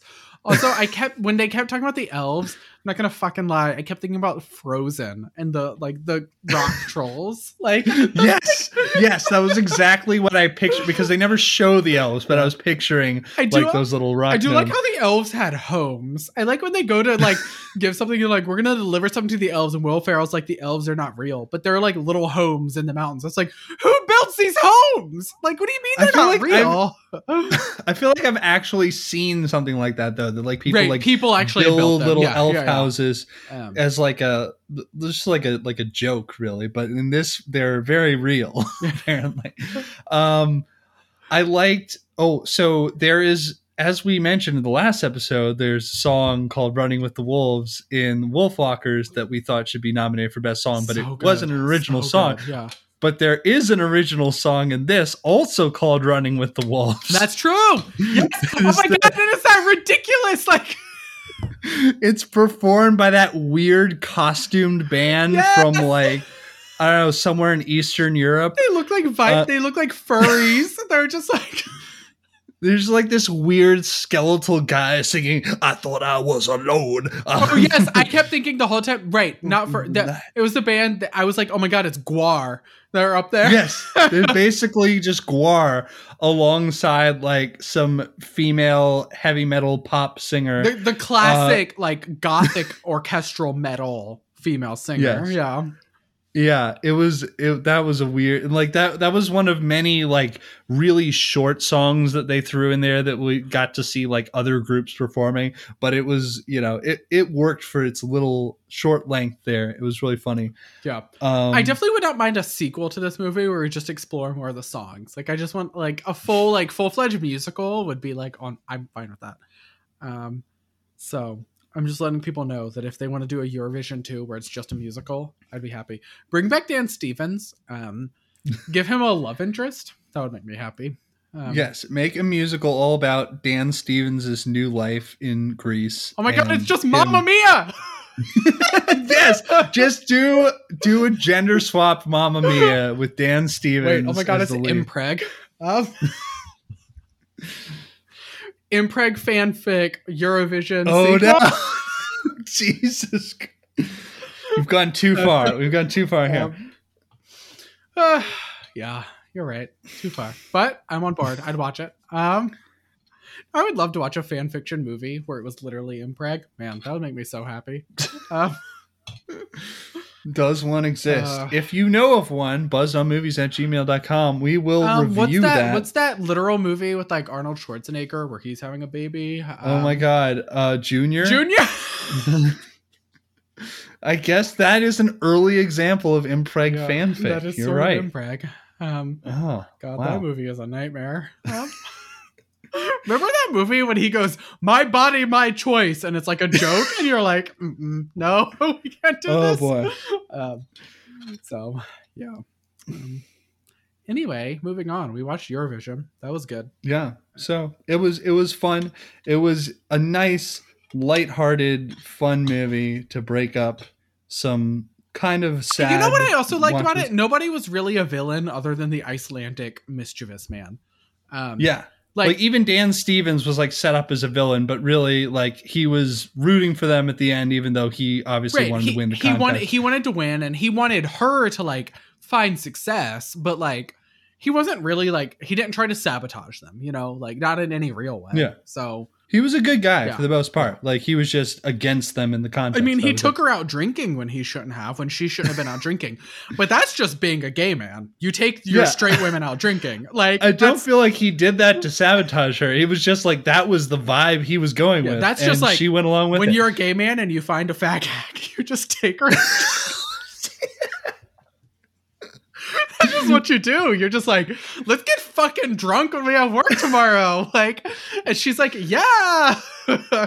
So that's just life, you know? That's what it's like being a gay person. You gotta go with it. I mean, Eurovision looked like a fucking party. Oh so my God. Why would you not Let's go. just like business retreat to Eurovision. We need to see if it's actually like it was in the movie. We can take a business retreat to Eurovision, and then while we're over in Europe, we can go find the trolls from what's that movie with the trolls that we had to watch from Border? Oh God, that would be truly troubling. Do we have to watch their mating ritual? Absolutely fucking not. Oh my God, you haven't seen The One and Only Ivan. You haven't seen The One and Only Ivan, which has a scene that reminds me of their mating ritual. Oh my God. No. I'm troubled now. Oh God, I hated that movie. That might be moving to the top of the list now. Oh, The One and Only Ivan was my least favorite movie of the Oscars watched so far. I hate it. Wow. I really did not like it. You might like it more than me. I thought that it was the blandest shit you could ever imagine. It was a Dumbo ripoff. I know it's based on a book, and like the book is based on reality, so that's like a whole thing. But like, it was just like so bland. It was like this glossy version of like, animals in captivity are sad, and it was like and it was like maybe the guy who has him in captivity isn't a bad person. It was like, but like he's keeping a gorilla in captivity by himself in a home, so like that's bad. Like that's a bad thing. You shouldn't do that. Like that gorilla needs more space. Like what are we doing? Like it was just like I just did not like that movie. Gorillas need space. I didn't like that it was talking animals. Like didn't like it. I didn't like, you know, I didn't like the talking gorilla. I didn't like the talking elephant, which was the little girl from the Florida Project. I didn't like that there was a silky chicken that was voiced by Shaka Khan. Like I was just like, what are we doing? Like, okay. Like there's just so much to unpack here. I did not like that movie. Interesting. I really did not like it. So when I say like I went in thinking Eurovision would be my least favorite movie. It like when I watched The One and Only Ivan, I was like, nothing can compare to how much I dislike this movie. And like this movie doesn't do anything to merit the amount of distaste I have for it.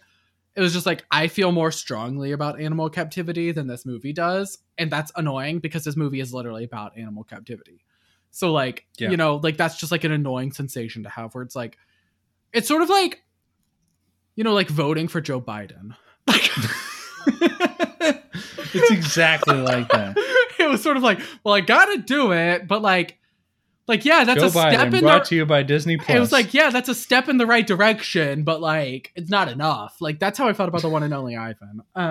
Except for like even worse, because like I actually think Joe Biden's platform, even though he never intended to like actually act on most of his platform, was quite good in terms of America. But like, you know, One and Only Ivan was like just like bland. It's just like, okay, we get it. Like it's sad. Like it didn't even want to like I don't. It was just very annoying. It's very annoying. Anyway, how did I start talking about this? Why was I so mad about it? You're saying so something like one of the scenes in Border was similar to this. Oh yeah, well because there are CGI animals and there are multiple elephants that have trunks that are CGI. Just imagine. Yeah. Yeah. One of the elephants is Angelina Jolie, who like I guess still acts, but like does she? Because she was in this. But like, sorry, Angelina. Yeah. She's gonna be in something soon. I think I saw a trailer. Is it a Tomb Raider sequel? Because I would love to see another Tomb Raider movie. No, it should be. That would be great. I'd definitely be down for that. All right. Well, so definitely looking forward to that now. It's like it's not as interesting as I make it seem. That one scene though with the thing I'm talking about It's like literally one of the more bizarre things that I've seen in a while. I was like, why would you film this? This is obviously not a good scene. It's like emotionally unsettling and like it looks like Cthulhu. Like, I don't know. It's just like a lot is going on. Is there anything else we've both seen? Have you seen Farmageddon. Trial of the Chicago? Yeah. Well, have you seen Trial of the Chicago 7? No, not yet. No. No, you haven't seen that? Like I was not a fan. But we'll get to that. I don't think I'm next looking time. forward to it because everybody I know has not liked it. There's a lot of Sorkinism in there. It's he's so kinda rough, annoying. I He's so think. fucking God. annoying. there's literally like in the movie there's literally like and then everyone got up and clapped and Albert Einstein tipped his hat to me type moment, and I was just like, oh my fucking God. He makes me want to punch myself in the face. God, It's he's so rough. annoying. And I say that as I'm a huge The Social Network fan. But oh yes, I love The Social Network. That's what's so strange to me is that like The Social Network is maybe one of my favorite movies of the last 10 years, and it was written by Aaron Sorkin. I'm pretty sure most of his work I just cannot stand. Wait, was it 10 years? It was. Oh, you're right. Did it come out in 2008? I was gonna say, was it like 09? I was thinking it was 2011, but you're right. It was like either 2008 or 2009. So yeah, it's 2010. It's 2010. Over. So it is okay, slightly over 10 years, but you know. Okay, so one of my favorite movies of the 2010s then. Yeah. I fucking love that movie. But yeah, agreed. Yeah. Yeah. But he is so fucking annoying otherwise. Jesus Christ. Remember The Newsroom? I mean, God, kill me. Like, oh boy. It's like every time so watch him. We'll get to that. That might be like the that might take the hillbilly elegy slot in our next episode. But why don't we close out and talk about Shaun the Sheep, a perfectly fine movie that was exactly what I expected. You know what? You know what I want to say about this movie? Underrated and unfairly maligned. This movie got kind of negative reviews. It was good. It was a good movie. Like it was exactly the same thing as the first Shaun the Sheep movie to me, which is like it's fun, it's lighthearted. There's a lot of silly moments in there that made me laugh, and it's good storytelling without any dialogue, which is always a plus for me. I thought it was very cute, and I thought I saw some bad takes on it floating around. And I was like, all right, listen, this is a cute movie.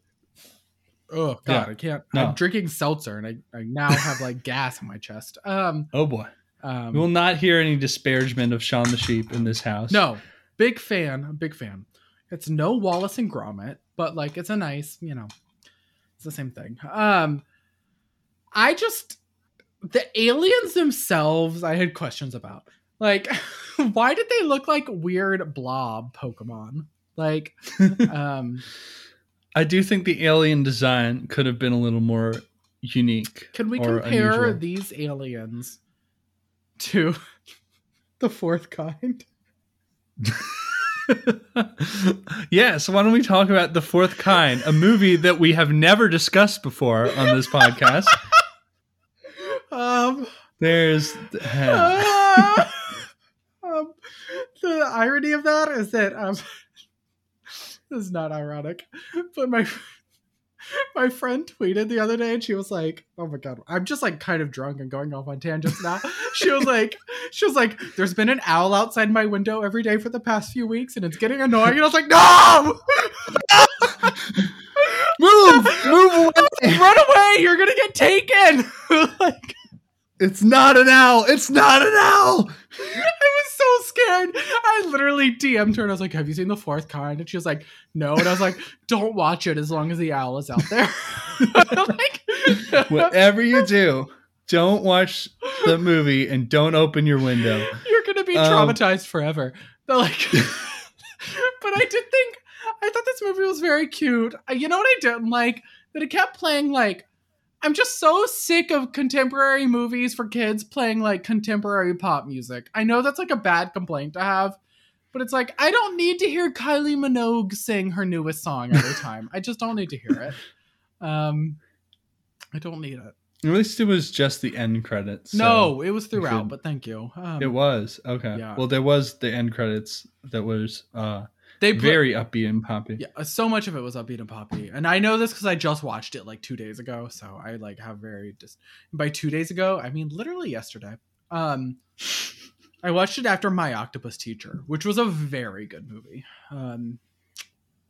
But yeah, I really liked a Shaun the Sheep movie, Farmageddon. I'm just a big fan. Also, I want to go to the Farmer's Bad Alien theme park. I do want to go. Yeah, that looks like fun. That looks like the kind of thing where I'd go and just like eat a few. I'd eat some shrooms and just have the fucking time of my life, man. Like, I'd be in the meteor pit that's just a ball pit and be like, "It's Tumblr Dash Con." Oh my god, an extra hour in the ball pit. So, oh god, I can't believe we made a DashCon joke on a podcast. In 2021, no less. Yeah, I thought it was very good. I liked it. I thought it was very sweet. I just thought it was good. It's just a good movie. They're good. They're cute. It's so cute. How can you go wrong with a Shaun the Sheep movie? It's just sheep. You can't. It's sheep. Shaun the Sheep is always entertaining. They run around and they're sheep. I love sheep. I ate lamb the other day, so I don't know how much I love sheep. Oh no. You ate Shaun. I ate Shaun. That's like when I eat deer and be like, "You ate Bambi." I'm like, well, Bambi's a fictional character, so I don't know if that's true. Oh, so you ate Bambi's mom. I literally did eat Bambi not long ago when I watched Wrong Turn, as you'll recall. Oh no. I liked it. I love Shaun the Sheep. I'm just a big fan of like animated sheep. And I love this animation style. I think it's very endearing, and I think it's Oh yeah, the Aardman style. I just love it so much. Yeah. So it's the same stuff from Wallace and Gromit. well, that makes sense. I like because it. it's Yeah. a spinoff. It's like a Gromit. claymation. It's kind of like a claymation version of the Far Side. Yeah. That's what I always think of it like. Yeah. I just thought it was sweet. I love it. Big fan. I really enjoyed it, and I like watched it while I was like doing some work because I had to work on this past Saturday, and it was like a really nice like distraction while I was working. Because it was like mindless like data entry. So it's like I can watch a movie while I do data entry. So I watched this movie and I was like, this is like the perfect movie for while I'm doing data entry. Like I don't really have to like, nobody's saying anything. I'll tell you that. Right. So, yeah. So I thought it was very good. I really liked it. I don't think it should win Best Animated Feature, but it was quite good. Probably not. I'm still pulling for Wolfwalkers. I haven't in seen Over the Moon yet, so I don't want to say that. Right. Same. I do think so. That's the last one for me because the outlook on that is that Over the Moon looks very good in my mind. So I don't want to comment on what I like, but Wolfwalkers otherwise so far has been my favorite. So you watched Onward recently. I saw it a long time ago. Yes. But yeah, we should talk about that a bit before we close out. I liked Onward. I thought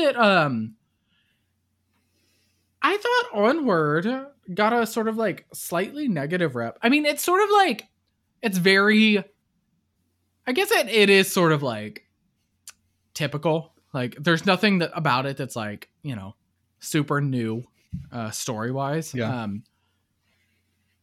I'm just sort of a sucker for fantasy elements and like those sorts of high fantasy elements, like the class, what we think of as classic high element, classic high fantasy is sort of like a thing that I'm very into, like Dungeons and Dragons, Lord of the Rings type fantasy. That's a thing that I'm very invested in. Elves and griffins and liches and all that stuff. I love that shit. And it's hard, even if it's very, very bad, I will at least like enjoy it on some level if that's the vibe you're going for.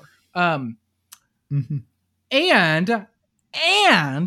I'm a huge sucker for brother stories. Big fan of brother stories. As somebody who is not close with his brother for a lot of reasons, I have a soft spot for stories where brothers make amends or come together or, grow closer. That's like a big, it's just like a kick in my heart. So big fan of it. I cried watching it. Yeah. I also loved the dragon born of the rubble from the school at the end with that stupid dragon face. That was so That good. made me laugh so hard. It was stupid. It just turned and it had that doofy face, and I was like, "Oh my fucking god!" Like, And then the face gets angry. Yeah, the so eyebrows good. come out. It was so good. Oh, I like that. Yeah. Yeah, I liked Onward. I don't have a lot of complaints about it. I do feel like, for like being a Pixar movie, most of them like sort of subvert some sort of expectations, whereas this movie, other than being like set in the weird world that it is pretty much plays out exactly how you'd expect. Yeah. But it's a fun movie, and yeah, it's heartwarming. It's got a fun relationship between like the two brother characters. It's like, and they go on a really interesting journey. That's Also, it has both- 80s heavy metal. It's sort of like the vibe. Okay, yeah, there is a bit of that there. So we are very fond of that. God, you're just gonna buy a van and like paint a unicorn on the side, aren't you? And then I'll become Frances McDormand. It's gonna be a real thing that happens. Stay tuned, folks. Me becoming Frances McDormand. More like I'll become what's that horror movie? The one where it's like the girls in the 80s and they kill people because they're in the satanic cult. Satanic Panic? No, not but that's a good one. No, it has oh my god, Is it recent? Yeah, it's on Netflix too, and it has Uh-huh. it has oh my god, it has Taylor Swift's brother. I can picture it. He's one of the guys who gets killed, but Taylor Swift's brother.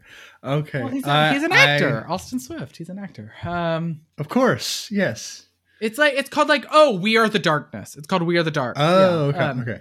And the actress, the main actress, she's like a person we know. Oh my god, this is gonna bother me if I can't figure it out. We summon the darkness. Okay. Alexandra Daddario. Yes, we all know Alex. Yes. Okay. Yes. And Johnny Knoxville. Wow. Yeah. Johnny Knoxville's in it. yeah. Wow. All right. So, yes. Oh my god, Johnny Knoxville. Yeah, so I'm gonna be like them. I'm gonna travel around in my van to 80s rock shows, but also just murder people. You're gonna kill people. All right. So FBI, just keep that in mind. He has laid out his plans. Watch out! Don't worry. I literally wouldn't have it in me to kill somebody. I am very harmless. He lives in New York. He can't even have a car. Like, come on. Wow, that was rude. I got an email from my car dealership this weekend, and I was like, "What's wrong with you?" And they were like, "We contacted you because you recently contacted us about buying a new car." And I was like, "I didn't. This is so sweet. I didn't do that. You're in Colonial Heights. You're in Virginia, so they can confirm that I didn't do that. But thanks for thinking about me. Trust me, if I could have a car, I would. I want a car. But I know how expensive that would be in New York City, and so I know better. Yeah. I've been looking at old hearses on eBay again. Oh my god, Eli! Just going through one of those phases. We should get a bomb officially licensed car. an official bomb hearse that we drive around in, and we can podcast out of the back. Oh my god, and then we can go to movie premieres. We can go in our little hearse. We can go to drive-ins. Yeah. Be great. That'd be so fun. Oh my god, I need to get a hearse now. I'm about to buy a hearse. You can get an old one for like $5,000. Oh my god, I could do that. Surprisingly affordable. They have a lot of miles on them generally. I mean, that's fine with me. It's not like I drive much. Especially now. Where do I go, Teddy? Where do I go? Where do Exactly. I go? So you could also, you could buy the hearse. You could live out of the back like in Nomadland. I would not live out of the back of a hearse because that becomes much creepier when you think about the fact that it's a hearse. We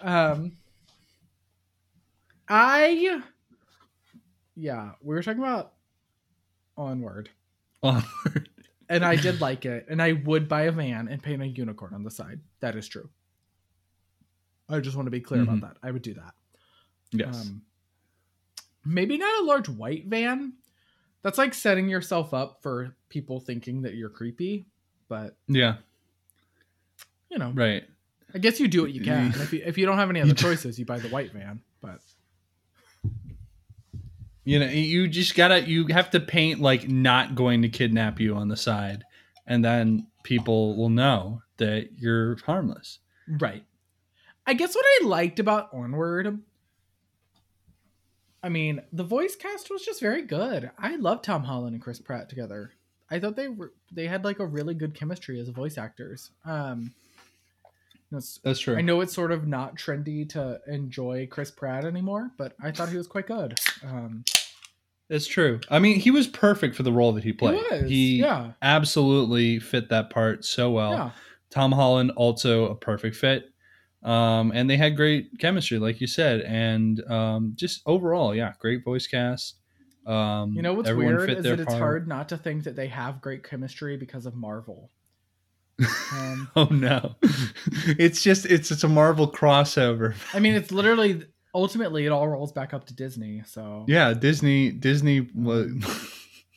might have written this into their contracts for the Marvel movies. Like, oh, you also have to do this weird high fantasy Pixar movie that we're doing. That's like, okay, too bad for them. But like, I don't know. Like, it's not like my favorite, and I will never I don't need to like see it a million times. But I could like totally see myself watching this on like a rainy day if I wanted to. Like I thought it was like it was silly. I could watch it while like cooking and like getting a laugh out of it while I'm doing that. And I think there's value in that sort of movie too. The sort of movie that you want to put on while you're doing other things. I think that's a good thing. Absolutely. So I thought it was that kind of movie, and I thought it would be very good for that. It wasn't my least favorite Pixar movie, so that's a plus. What is your least favorite Pixar movie? Fucking Cars. Oh. Fair enough. I still have not seen any of the Cars movies. I just don't need it. I don't need it. Have they had it? What's another one that's bad from them? Have they had any bad ones? I don't know. I mean, nobody saw The Good Dinosaur, so I don't know whether that was bad or not. Probably was. But nobody saw it. I don't know. Like, usually you get them on the seat. Well, like, I mean, Incredibles 2 was just like all right. It wasn't amazing. I honestly don't know if I've seen that. But it wasn't bad either. And like all the Toy Story movies, like usually you get like the sequels. That's where you can be like, oh, that was a bad movie. But all the Toy Story movies were great. I mean, if anything, 2 and 3 were like better than the first one. So, yeah, I don't know. I mean, again, I haven't seen the Cars movies. So but Toy Story 4 was not better than the first ones. Okay, Toy Story 4 was weird. Yeah, but they were good. I mean, it was all right. It wasn't bad. It was just like fine. It didn't make any sense when put alongside the other trilogy. Right. Like, it's like, why did they make 4? It's like, it was a decent story, but it's like, it just doesn't, it doesn't fit the rest of the arc of the story, but okay.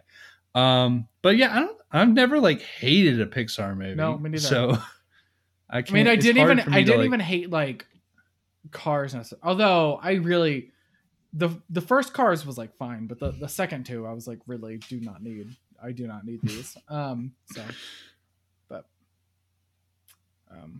I recognize that some people like them, but Cars 2 and Cars 3 were not for me. But otherwise, yeah, I've never really like hated a Pixar movie. Yeah. The Cars movies serve a purpose. They're big money makers. Yeah, I don't know. Pixar is just pretty much always at least a certain level of quality. It's hard to say like what the worst one is, but you always get at least a decent level of quality and sometimes a remarkable level of quality. Yeah, you usually hope for the remarkable, but no. I mean, for a while there's like every movie was just like next level, unprecedented quality, which was like a really untenable standard to live up to. Yeah. I mean, when you're making like WALL-E and Up, like back to back, and The Incredibles, and yeah, I mean, I don't know. We're getting off the rails here. We are. But yeah. We are. Onward was fun. I don't necessarily think it's going to be best animated, but who knows? I mean, like, we have to be realistic about this. So I still, of the 4 movies that I've seen, I think Wolfwalkers is the best in my mind. Yes, I think But- Wolfwalkers is the best, but I think Soul is the better winner. Like, I think Soul That's might win true. over Wolfwalkers. Soul probably has the Oscar Academy vote. Yeah. So that's the one to beat in my mind. Like, Pixar always does very well at the Oscars, and of the 2, that's definitely the stronger one. Yeah. So it's just up to, like, can you beat Soul? I think I Who do knows? think that Soul is like more likely to win, but I do think Wolfwalkers is better. But again, I haven't seen Over the Moon, so we'll see. I might come out thinking Over the Moon is better, but Yeah, who knows? Anything can happen. We're still relatively early in our Oscars watches, but we've got 2 weeks left. So 2 weeks of 2 movies every day. buckle in. We are going to be going full throttle, just like Nicolas Cage in Drive Angry. Whoa! We're gonna be out there just running and gunning, and hopefully we're gonna make it across the finish line this time. I am. I'm determined. All right, that's the spirit. I'm in too. I'm making it one way or another. I mean, like I said, we have more free time than ever before. So, I mean, what's stopping us? Nothing. Other than our willingness to watch hours worth of films. So, yeah, we're doing it. April 25th, folks. That's the deadline. And That is we hope to 14 days from now. Am I crazy? Yeah. So Yeah, that's right. So we'll hope that we'll be recapping the Oscars, having watched everything by then. And until next time, you can find us on all the major platforms. If you like what you're hearing, leave us a review on Apple Podcasts. You can also reach out to us, buzzedonmovies@gmail.com, or on Twitter @buzzedonmovies. And until next time, we'll see you at the movies. we will see you at the virtual cinema. Oh, wait, hold on. 1 second. One of us actually went to the movies Oh. this week.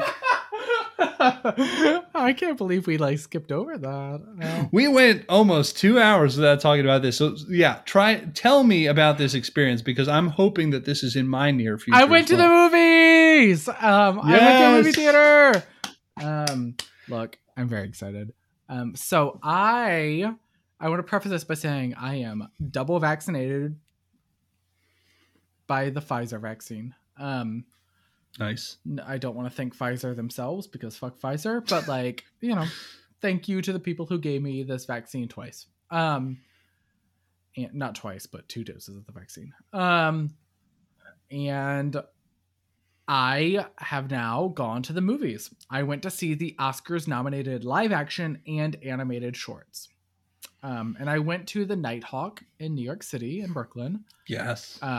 Which is a theater that I love very dearly. I live across the street from one of them, so it's very important to me that I support them when I can. It's actually a great experience. So one thing I should note is that the staff of the Nighthawk is vaccinated, and so that alleviates a lot of my concern. That's good. As a vaccinated person, I don't necessarily, when I go out, I'm not necessarily worried about myself anymore. It's sort of like, well, could I potentially contract the disease and then spread it and be a vector? I don't want to be a vector for disease. But knowing especially that the staff, to people who have to show up to work. So right. So good to know. Knowing that the staff is vaccinated helps a lot, because I live alone. I don't go into an office really, so I don't have to worry about spreading it to people like that. So like going into a movie theater is like, you know, that would be one way that I would potentially have to worry about it. So I didn't have to worry about that. So that was really nice. And you know, if people go to the movies and aren't vaccinated, you know, not to be a sociopath, but that's on them. So if they do that, that's, you know, I wouldn't do that if I weren't vaccinated, is all I'm going to say. But, but it was actually a really good experience. I mean, it was very bizarre. Like I walked in the movie theater and I was like, oh my God, I'm inside a building. And like, you know, the only times I'm inside a building now are like to pick up groceries. Like I never go into a building for anything else. And so I was like, wow, I'm here now. And so, you know, they make you do a temperature check when you go in, which is, you know, it is what it is. And it's like a scan. And then they're like very cautious about like distancing. They don't let people sit within 2 seats of you on either side. And then like every other row is blocked off. So nobody's within 6 feet of you. There's like a 0% chance of that. And so it was actually like a really good experience on that front because like, you know, I felt pretty safe about it. I didn't feel like they were definitely taking it seriously. I don't necessarily know how their air filtering system was. But I'm assuming it wasn't worse than it was before and it was already an air filtering system.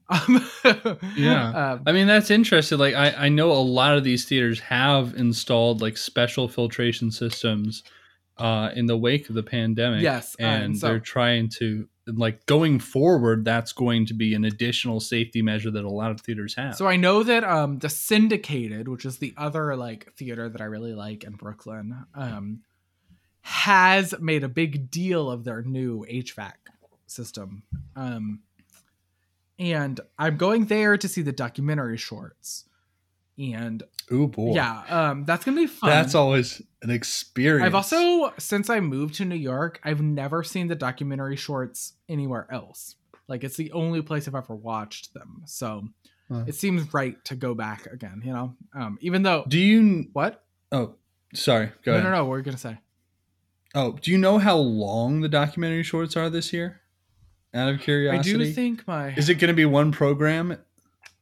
It is one program. Okay. At least at this place. But let me see if I can find the exact runtime. Because in the past, you know, sometimes it's so long that multiple. they break it up into 2, and even if it's just one, it's still like a long program. It's 136 minutes. Okay, well that actually sounds pretty reasonable. Yeah. Just a touch over 2 hours. You know, I haven't looked up any of them. I'm assuming that like one's gonna be about COVID. One's gonna be, you know, like there's just gonna be some things that I don't want to see in them. But that's not, you know, whatever. But they've made. I never know anything going into the shorts, so it's always a surprise. They have made a big deal about their new HVAC system at the Syndicated, and so, you know, that's good for them. One thing they haven't done is like the Nighthawk is like really intense about its reserved seating. The Syndicated does not have reserved seating for this movie. So I don't really know what the policies are on like if somebody sits directly next to me. You know what I mean? Yeah. If somebody's just like, fuck it, I'm going to sit here. And like, again, I'm not like super concerned for myself. I know my risk and it's very, very low. I'm concerned if they do not have the same luxury that I have of being vaccinated. And like, I could potentially be an asymptomatic carrier. Like, you know, it's a weird time. You know, I will get tested regularly as I move forward since I'm doing some things now, but like testing has a natural lag. There's like a few days where even if you have it, you will test negative. That's the nature of this virus. So, you know, it just seems like, you know, that's questionable to me that they don't have reserved seating. I think that the Nighthawk, even if their air filtration is like not as like brand new as the Syndicated's, at least they're like distancing you. That seems like a better choice than like general seating. even if like the capacity is severely limited, which is true of the syndicated, they're still doing like it's like 25% capacity. Yeah. That's still like, you know, if it's 25%, but everybody sits all directly next to one another, that's like a crisis. So, and you would hope people would naturally distance themselves, but as I've seen in pre-pandemic times, there are people who sit right next to you, even in a completely empty theater. Yep. So you never know what sort of weirdos you're going to run into. That's true. I will say that people at the syndicated are probably on average a little more left-leaning and a little like, you know, like they care about this sort of thing. Like, right. So they probably won't sit directly next to me, but it is like a concern. Yeah. Yeah. So I'm like, there is a theater near me that has opened up, and I am about a week off of being fully vaccinated. Woo! So I'm looking forward to maybe checking that out. It's looking like they've got like very limited seating, and it's reserved seating as well. So they've got like rows blocked off and everything, which looks good. So I'm hopeful that is something that's in my future. Probably not going to see any of the Oscar movies there. But I might end up seeing like Godzilla versus King Kong or something. And that would be so good on a big screen. Oh my God. I just want to see something crazy, like either that or like there's a couple horror movies that are coming out, and I would love to see a horror movie in a theater. Yeah. Oh my God. I would love to go see like a shitty 31% on Rotten Tomatoes horror movie. Just that real sweet spot February horror movie. Jesus, just like so happy. Just like a Truth or Dare or like a Blumhouse Fantasy Island. Fantasy Island. I love me a good like post-pandemic Jeff Wadlow movie. That's all we need. Jeff Wadlow should direct the COVID movie, the official COVID horror movie. It would be so bad. I would fucking love it. It would be bonkers though. It would be crazy in just the right way, so like we love. God. Yeah. Oh my God. I can't wait till we're seeing like mediocre horror movies in theaters again and yelling about them in a group text. That is what this podcast is about, and that's what we've been missing out on. It's just not the same when you watch them at home. The difference is that like both of us before were doing like AMC A-list. So we were like, you know, we were seeing 3 movies a week. So it's like I went out and spent my time to see this movie in a theater. Yeah, and it was 3 movies a week. So like you can see a lot of movies on 3 movies a week. You can really delve down into stuff you wouldn't normally be checking You can out. scrape the bottom of the barrel there. So we got to see a lot of bad shit. And so yeah. I'm hoping the Regal near me opens up soon because they have a subscription. The Regals are opening up soon. I got a yes. notification from Regal. Let me see if I can. I'm gonna be living there. I'm gonna be. That's gonna be my second home. Let me see if I can find the thing. They sent me one. It was like it's coming really soon. Maybe that was just a New York thing, but it was like very very soon they're opening. But yeah, I'm excited to be getting back to the theaters. I'm excited that we're at a place where it feels like we can do this safely, that we're, getting people vaccinated, that theaters might survive this because, there's a lot of people who are saying that they wouldn't. And it's still up in the air. But I think that, there's a desire to see movies in theaters. People are dying for it. And once everybody can fully, safely go back to theaters, I think we're going to see an explosion in the theaters. Box offices are going to be higher than ever. And summer's coming up, so hopefully we're going to get some big blockbusters out of it. Yeah, is there anything big coming out other than Spiral from the Book of Saw? Spiral from the Book of Saw coming out in May. Very excited Plus about Saw that. 10, not long after. Yes, we have. There are like confirmed rumors out there that Saw 10 is in the works. So they're already moving ahead before they What even are our release theories Spiral. about this? I think that Spiral is going to be like a literal like spinoff. Like it's not going to have like Jigsaw at all. But I think that like Saw 10 is like going to be Jigsaw. Like it's going to be Ooh, like that's an interesting it's going to theory. be like So John Kramer is back. you think there will be like a copycat killer for Spiral, but then Saw 10 will literally have John Kramer or somebody who is like a direct associate of Well, I his. really fucking hope it's not what's his name from Jigsaw, but like, yeah, I do. So I think that Spiral, Logan. I think that Spiral from the Book of Saw. I mean, even the title has made it clear it's not trying to be like in Saw, like direct canon, right?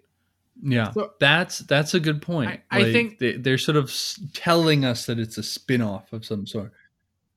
It's hard to say, but I think it is safe to say that everything is coming up for Saw fans. We these are days. like, we did this. I really think we did this.